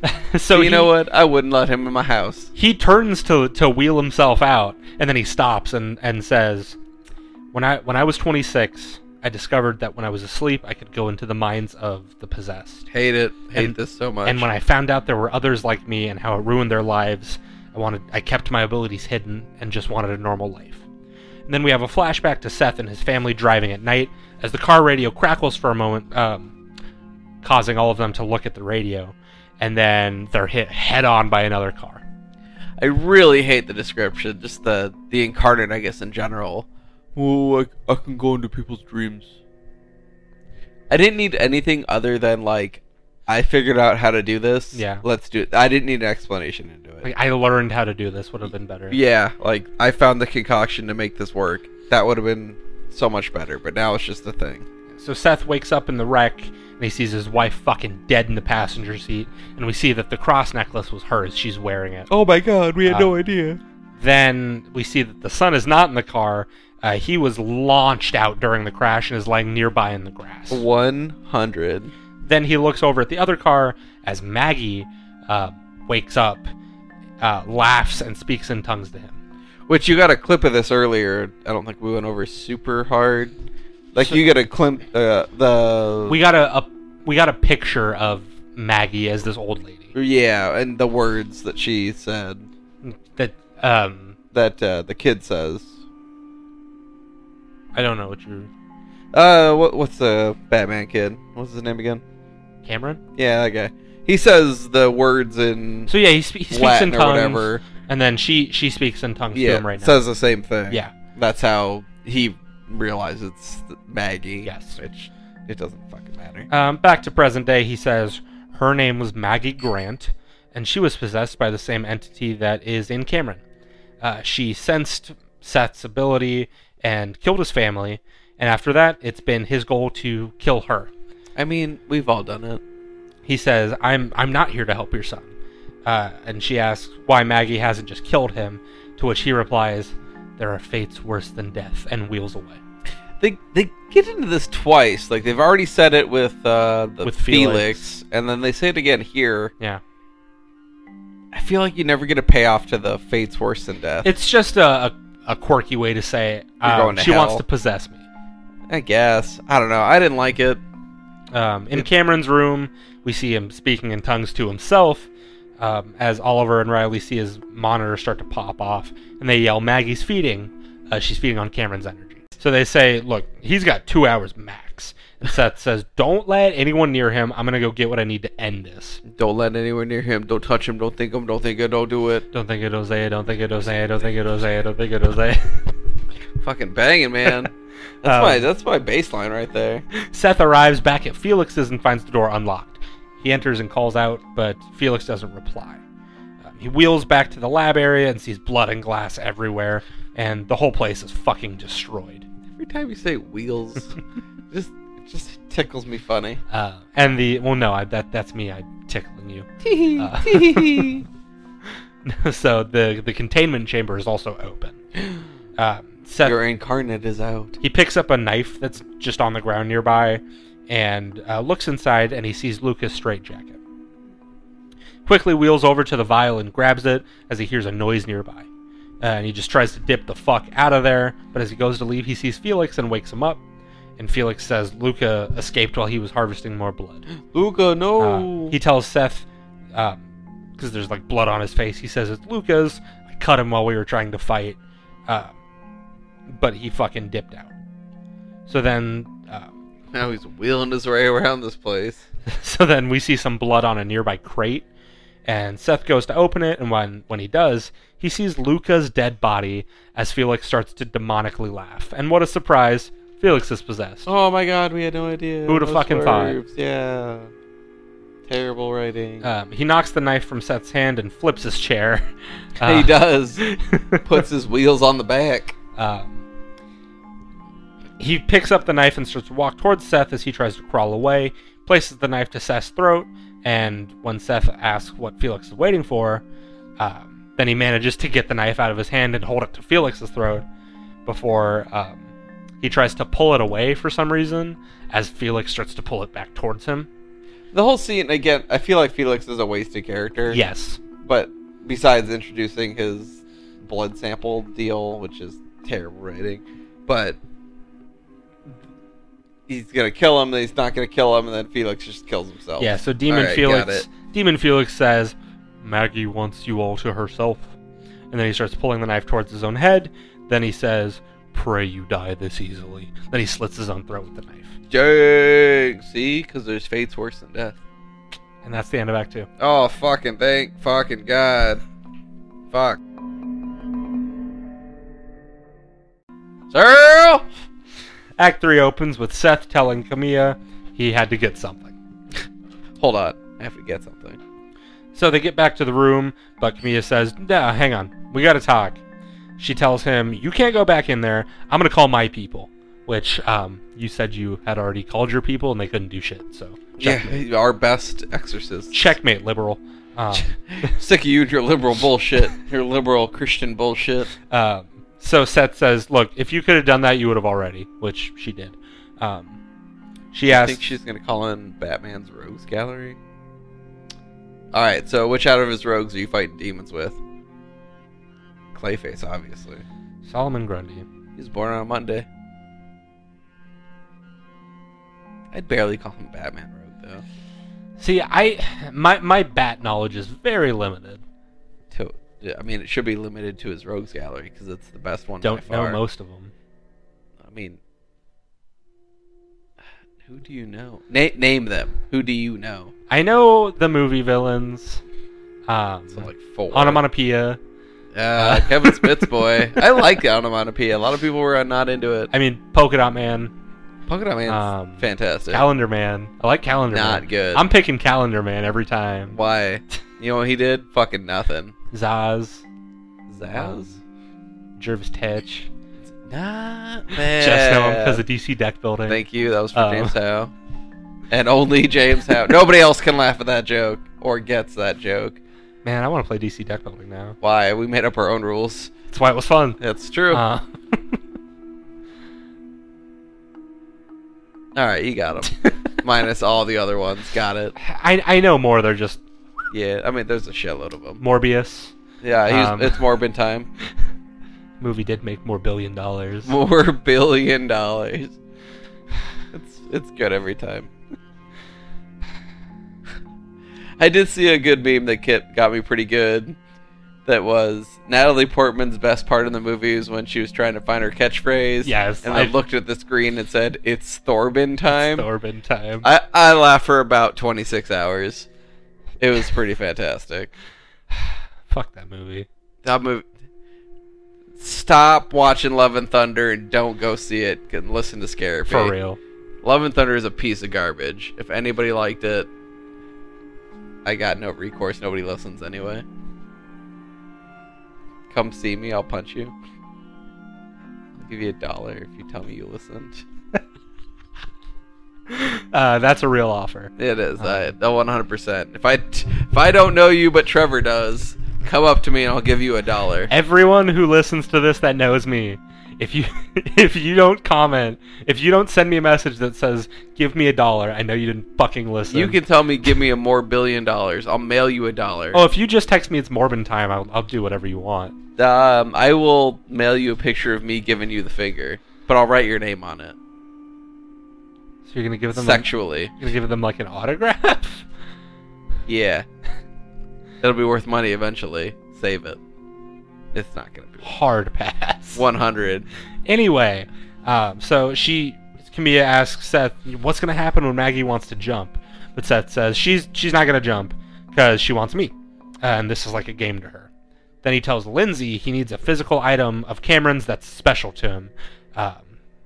Then nearby he sees a convenient picture of Cameron, Dan, and Lindsay, and Cameron has this fucking ugly ass ring on. And he just instantly goes, "What about this ring?" He's like, "That ring." Instead of anything else Yep. in this empty How about ass room. the picture? Anything. Give me your dad's skull. They get the ring, and Lindsay says he used to keep this by his bed. His dad gave it to him. Seth points out that it seems like she thinks Cameron only loves his dad, but she is his entire world, and he needs her right now. 100. I get it. He says, "Look, I'm gonna go get your son back." And when she says, "I thought you didn't care," he goes, I lied. Girl, you know I'm playing. I lied. I'm Batman. I'm One Face. One-dimensional, more like it. Fucking Pretty much. I am the most generic. I am character, protagonist. man. I can't explain it well. Anytime he said anything, my first thought of what the reaction would be was exactly what he said. He's just gonna throw sunglasses on afterwards. Pretty after much. every line. He didn't even have sunglasses when he rolled into the scene. So she gives him the ring, and he gets set up to dive again. He gives Oliver the serum and tells Oliver that if he gets Cameron out and he still doesn't wake up, put the serum into the IV. Yeah. They load the serum into the system, and which I don't even know what they did. They just put it on top of this box, and it's like, yep, if I hit this button, it'll work now. And they get the Narcan as well, but Seth takes the syringe and breaks it. And he goes, "I won't need this anymore." He's so badass. There is now a needle on the ground in the carpet. They pretty much live in a meth neighborhood anyway. You see that homeless lady at the beginning? That's true. So it doesn't really matter. So he enters the room and looks at his watch. Then Demon Cameron says, "You won't be coming back this time." You want to play a game? Yes. Then he says, "Neither will you." Damn. Seth dives in and wakes up at a carnival. Carnival. And by that, do you mean the state fucking fair? Yes, dude. They'll deep fry a Twinkie for you and then put it inside deep fried Kool-Aid. Oh, man. What was I just watching where they mentioned... The Boys. We them boys. I haven't finished it yet, but in one episode, the guy that's running for president goes, "Well, I gotta end this interview now. I gotta go get a deep fried Twinkie before my wife finds me." I think you're one episode away. Season finale. It's the episode after Herogasm. Yeah, so, okay. That episode's fantastic. Mhm. The finale's the next one. It's okay. I'll be honest. That's what I heard. It's alright. It's not bad, but it takes a weird slowdown almost. I wouldn't even say turn. We won't get too much farther into it, but I just finished it this morning, and I wouldn't say I'm disappointed, but I was a little swerved on it. I'll probably finish it this weekend, but like... The season overall is a banger, but like nothing overall really happened. I mean, all The Boys needs to be good is Homelander being a douchebag, psychopath. Oh, the end, you'll love it. Butcher being an asshole, but also nice to Huey when he needs to be. And Huey manning up for 5 minutes before being a pussy again. Yeah, I like Soldier Boy. I mean, Soldier Boy is fucking incredible. Yeah, he kills it. Ye old Dean Chester. He's good. He's solid. I like him. He's good. He voices Batman a lot. Does he? He does. At least a few times. Oh. Well, that's fucking cool. I didn't know that. Neat. Neato. Nito Burritos Burrito. Nito Reno. Ooh. Nidorino. Nidorina. The ugliest Pokemon. Your tattoo. Eventually. Somebody will get it for me. Who wants to sponsor my tattoo? You can draw it. It's going on my back, so I don't care. Anyway. So he walks around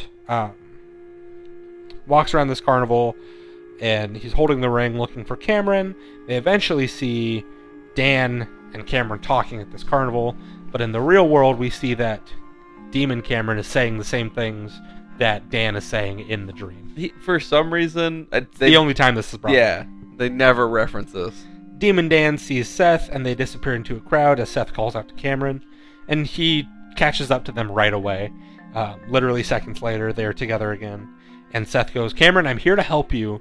Then Dan tries to shove him, so Seth just fucking clocks him. He puts him on the ground, to which Dan goes, "This is gonna end badly for you, buddy."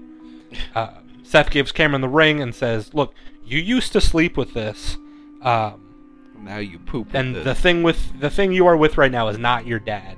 Then Dan tries to grab Cameron and walk away, and he says, "Look, Cameron, I love you." And Seth goes, "Your dad would never say he loved you, you fucking unloved bastard." Why is this the story of my life? No, but he does say, "Look, your dad could never say he loved you, and you know that. So you know this is not your dad." As Dan tries to convince Cameron to come with him and leave this fucking guy, we see his eyes are now black. Demon can't control himself, apparently. The illusion is breaking. Cameron runs away. As we see in the real world, they only have 4 minutes left. Seth catches him and tells him, "I'm here to help you, but we need to fucking go." I'm fucking out, And yo! God damn it, they run into a maze. Why not? They run into a room of clowns, and then a hall of mirrors, and then a pitch black room. As we hear Dan calling out to Cameron, Seth goes, "Look, this isn't real, and as soon as you stop believing it's real, it'll all go away." Then he goes, "What's your favorite color?" Oh my god. Back to this shit. And he says blue, to which Seth goes, Me too. "Me too, man." Then a blue door appears, and Seth goes, "Run through it." I really hate this continuity-wise. So they've established in the beginning, break out of the real world by finding something you love. Okay. So the door and window kind of make sense, or at least this is what this guy pictured, so I kind of get it. Yeah. But it's literally the same thing for this kid, and it doesn't make sense. It's so bad. So Cameron goes to walk through, but Seth stays behind as Dan appears, and him and Seth start to scrap. And in the real world, we see there's less than a minute remaining. Cameron struggles to go through the door. Seems like he still partially believes is what they're getting at, so he can't open the door. He's just struggling with it, though. But I feel like what they've built up, he sees he's a demon. Yeah.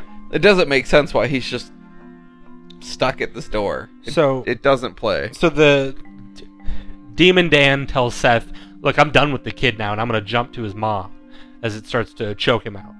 Then Seth fucking clocks him and says, "There's only one place you're going." And then the demon says, "And you're coming too." That's right. Seth rips off his necklace with the cross on it and says, "My wife was wearing this the night you killed her, and I want you to wear it now." And then shoves it into the demon's mouth, which is not how you wear a necklace, sir. How do you feel about this? I fucking hate it. Why?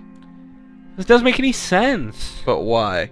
I'm getting at something. So, the whole thing with Seth as a character is he doesn't do religious stuff. Yes, and the exactly fact that what I'm getting at. This cross is what takes this entity out.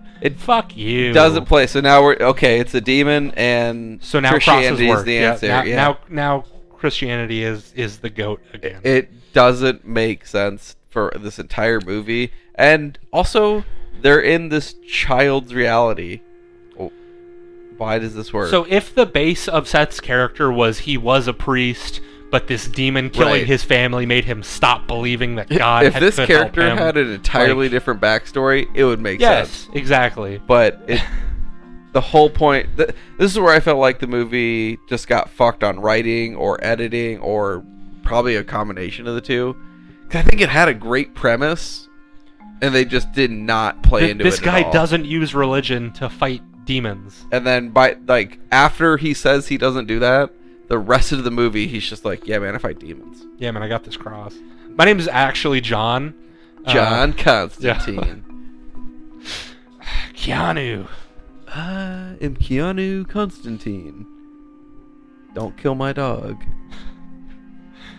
So as he shoves this cross necklace into the demon's mouth, it ignites with blue flames. Seth and Cameron jump into the blue room as the demon, fully engulfed in blue flames, runs behind them. Yeah, when he shoves the cross in the mouth, though, it looks really good.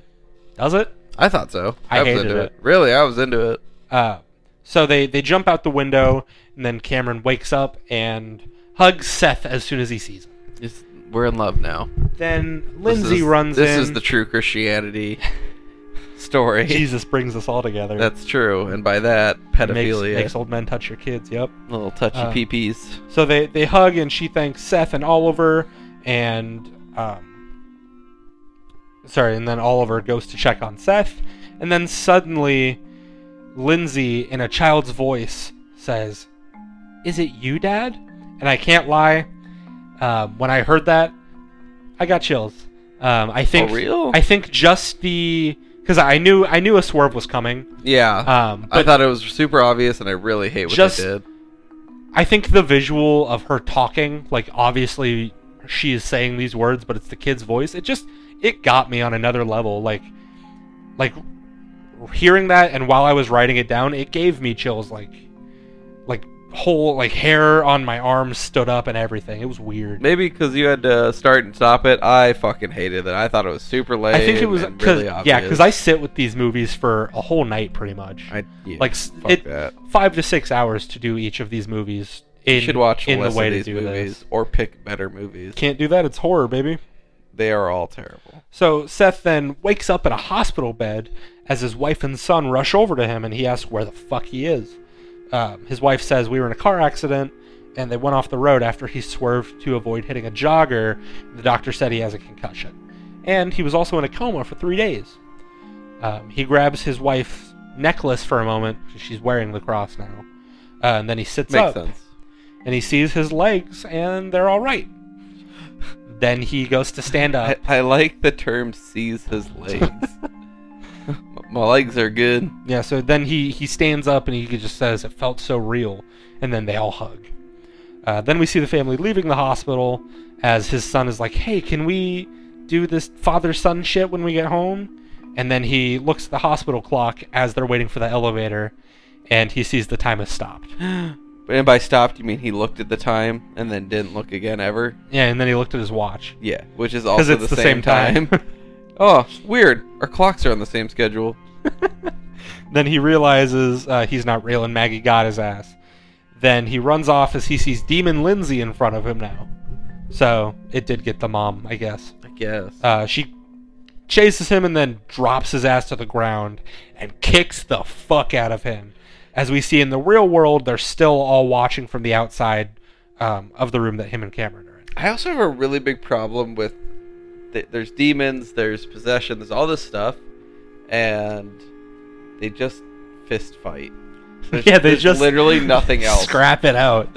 There's nothing to it other than I punch good. Catch these paws, motherfucker. Yeah, pretty much. Catch my bear paw. Oh God. So Seth asks Demon Lindsay, Maggie, "Why won't you just kill me?" And she says, "I want you to hurt. I want you to know pain. I want to touch your ding dong." So then, back in the dream, back in reality, all of the monitors start to go crazy. They start flashing. They start fucking vibrating. Shit's going wacky bananas. Then back in the dream, Seth sees a blue door. My door. He gets up and runs through it, but as he enters, the demon in its true form is actually there.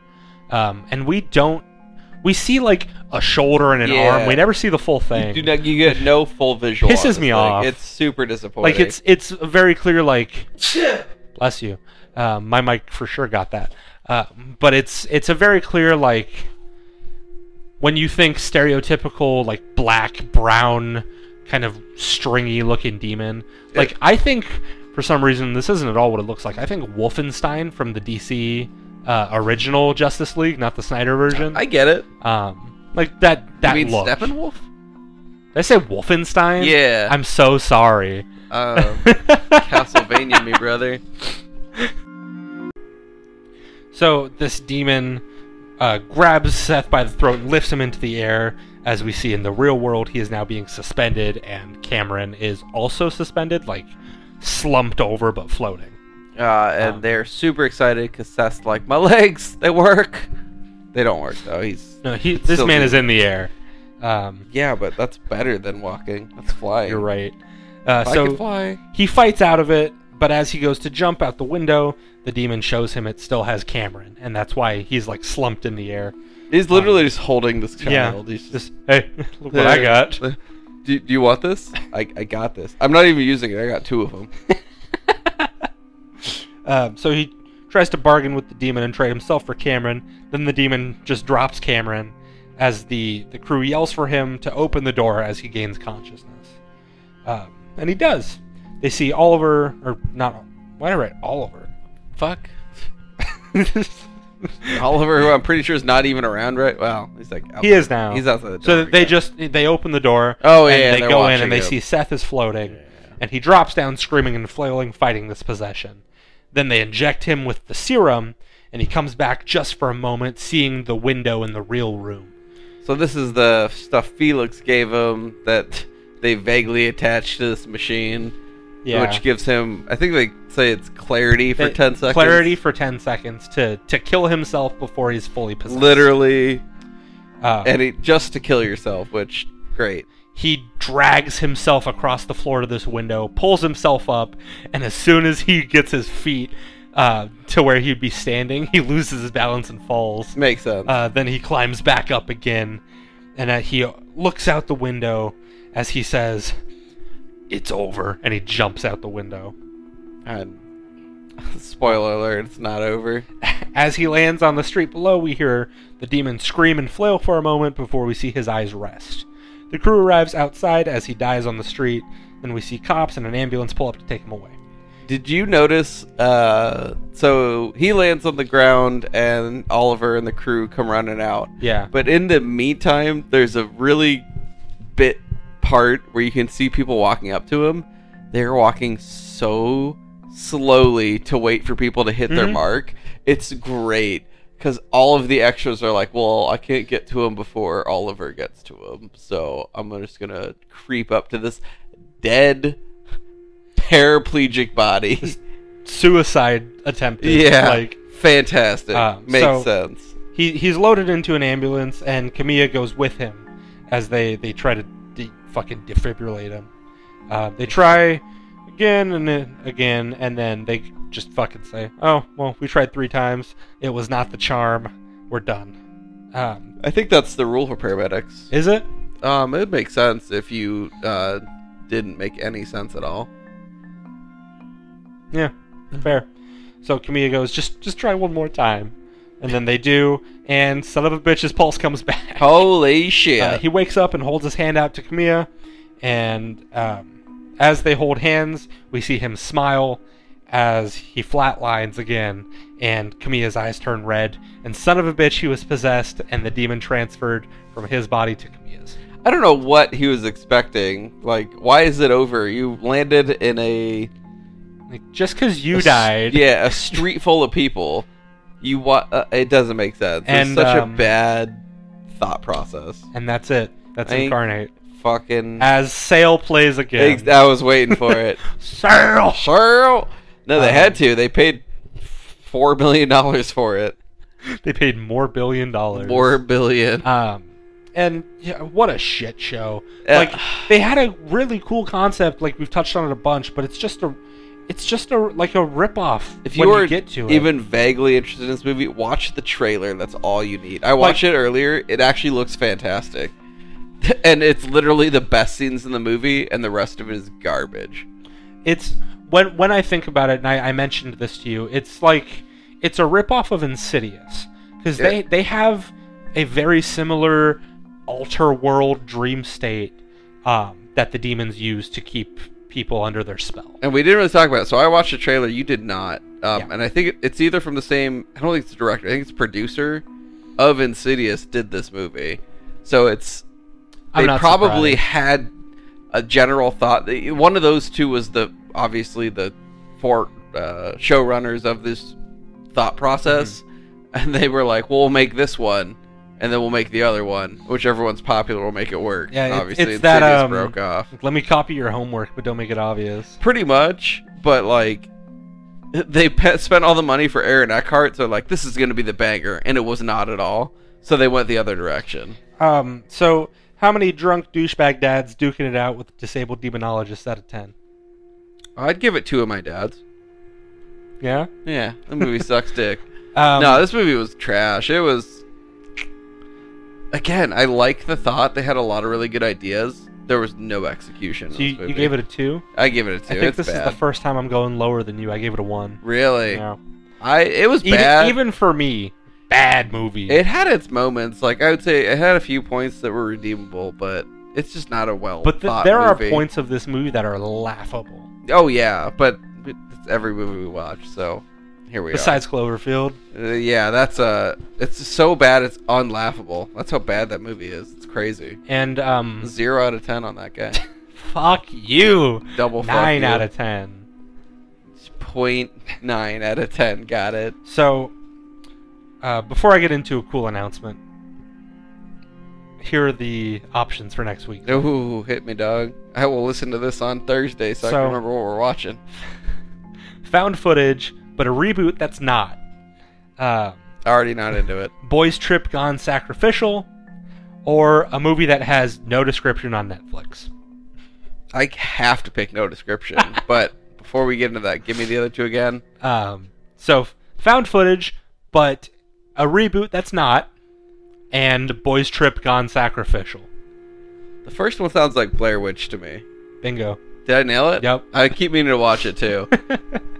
You always get one, man. I want to get all three. So give me the second one again. Boys Trip Gone Sacrificial. We've talked about this movie on the show before. It sounds so generic. Without a paddle, but with it. I don't know. It's a good movie. I doubt it. I got nothing on that. Well, and then without a description on Netflix. A movie that has no description on Netflix. I really hope it's a movie I would just want to watch. I think it's called The Platform. Man, fuck that movie. Is it bad? It's fine. It's not as good as everyone says. Man, It's I had fine. on my list. It's also in Spanish. I know. Well, it's dubbed too, but you need to watch it in Spanish if it makes any sense. No, I know. I've seen it. I started it, got mad that it wasn't in English, and stopped it. Yep. But I've heard it's good, so I want to watch it. Like, I enjoyed it, but it's not like as good as everyone says. I mean, that's how horror movies work. All right, give me this. Give me these other two. So, Boys Trip Gone Sacrificial is The Ritual. Oh, fuck that movie. Um, That movie's garbage. What? Yeah, I didn't like that movie. Oh, I didn't. I thought you hadn't seen it. I think I have. Maybe I'm thinking something You else. you always say you haven't seen it. Then it's, I don't know. The other one I don't like. I don't remember. All right. Either way, And fuck that movie. A movie that has no description on Netflix is a movie called Aftermath, and Oh, it God. literally just says who it's starring and directed by. That's it. I'm already regretting this pick. I for sure thought you were gonna go with Boys Trip Gone Sacrificial. That sounds terrible. But so I guess we're doing Aftermath, Great. which So I've excited. came out Can you last hear year. my voice? Came out Oh. 2021. Jesus Christ. If you recall, the most current movie we've done until now is The Night House, which is a trash factory. Oh my god, that So, movie was so fucking get bad. ready for some metaphorical bullshit. Can we watch Midsommar? Dude, I want to. We'll get to it. I love that movie. I did not, but I want to watch it again because I feel like I'm shitting on it for no reason. I feel like I'm shitting on it because people like it. Did and you I want to see watch it? again. Did you see it in theaters? No, I watched it at home. Man, it's cool to see in like some movies or whatever. Midsommar, I think if you didn't see it in the theater, you're missing out. I don't know. I like the main. But I'm actress, I know pretentious with that. movies. Are you? Because I shit on I'm pretentious terrible with movies I like. that. Yeah, you're just an asshole. Yeah. I have theory and reason. You Yeah. just like your movies. Yeah. Cloverfield's a great example. So yeah, Aftermath next week. But before we go, I want to give kind of a cool announcement. It's not fully confirmed yet, but Oh, great. I good announcement. Scarapy, This might be a lie. Scarapy, 80% sure, has a booth at a Terror Trader event. Hot diggity. Super excited about it. Hopefully we can make it happen, but talking to the people that are doing like the vendor sign up, and seems like we're gonna get in. So Well, shit. we'll obviously advertise that more if it happens, and if not, I'll cry on recording. But That's fine. I'll text the 3 that listen exactly. to come see me. But yeah, so You could bring me. Wait. Can we talk about the worst McDonald's ever? oh my god, Yeah. yes. All right, hold up. I got a small story. We went to the Terror Trader. But we've gone every month since we heard about it. Mhm. And the first we went to, we were like, we need to get some food. So we were like, just looking up quick places, and a McDonald's popped up with terrible reviews. I mean, 0 star. The location pictures for this place were what That's sold where I us. want to hit it. So it like we went to look at the pictures. We were like, "Where is this place?" The pictures were not of the location. It was all of receipts that. It was receipts and pictures of Yep. food. Every one of them was a wrong order. every single one. It was And it all was like 30 of them. No pickles, extra pickles on the burger, It was- shit like that. The funniest. I was like, we have to go to this McDonald's. It seems like unreasonably bad. Like, this has got to be bullshit. So we went. And not unreasonable. It was the worst McDonald's I've ever been to. It was insane. It was just crazy because the inside, very clean, super fast. And The there, food? nobody there. Fucking terrible. So we both, I think we both just got like cheeseburgers. Yeah, we just got like a quick meal. I They- don't remember what we got. Had obviously been made 3 weeks ago. Oh, yeah. It was amazing. And there was ketchup on the inside of my wrapper, but no ketchup to be found on the burger. Oh, yeah. They definitely pull out wrappers out of the trash and reuse them. So funny. So Cold go to fries this as well. McDonald's. I need everybody's opinion to Please, throw. God. It's the best. We'll do a Scarapy meet and greet there. Oh, that'd be fantastic. On a, I guess, more better note, the Chinese restaurant right next to there is banging. Oh my god. We went there last month. It was super good. And we will This be most going there recent- every time. Hell yeah, it was banging. God. So stop listening to Scarapy and go to that McDonald's. I don't know the cross streets. You figure it out. That's fine. Just go to Terror Trader and look and at then McDonald's. search McDonald's. You'll figure Closest it out. one. You nailed it. All right. And on that note, this has been another session of Scarapy, Because wheelchairs are too damn expensive. and we'll see you next week.